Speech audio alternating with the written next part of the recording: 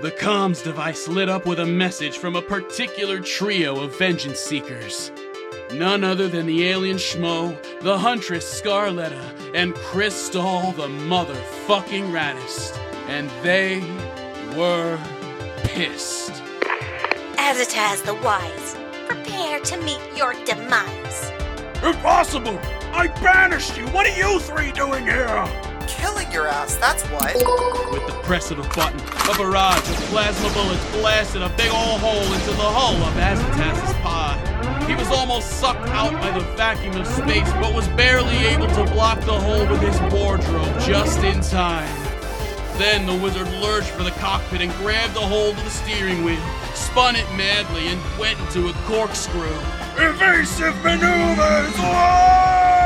Though Schmo's skillful steering kept them hot on Azataz's trail. It's now bold, ma'am. You want us? I am the most powerful wizard in the known universe! I cannot be defeated! He blasted some magic missiles into the torpedo hole, out toward the rival ship, but Scarletta manned the shields with ease. The wizard's attack simply bounced off and careened into a nearby planet, killing thousands of innocents. And then Crystal punched some more buttons, which released the whole goddamn arsenal on the wizard's teeny tiny little 10-foot ship. He managed to summon a force field of protection just in time, but there were just too many laser beams, too many plasma bolts, too many space torpedoes for even Azataz the Wise to defend himself against for long. Impossible! How am I supposed to drive, shoot, and man shields all at the same time? With a little something called teamwork. That's how. Crystal said as she pressed the biggest button of them all. The button that was like 3 times bigger than you were just thinking about. And when she pressed it, a giant fucking laser gun popped out and fired a big fucking Death Star caviar laser beam straight for Azataz's ship.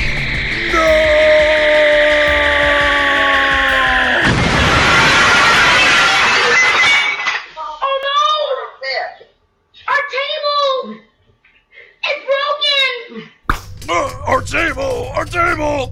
The wizard awoke in a cold sweat, shooting upright in his little futon as reality snapped back into place around him.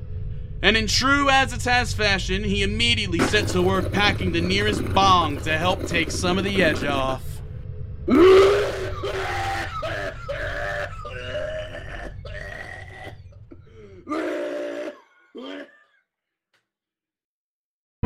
The Fable and Folly Network, where fiction producers flourish.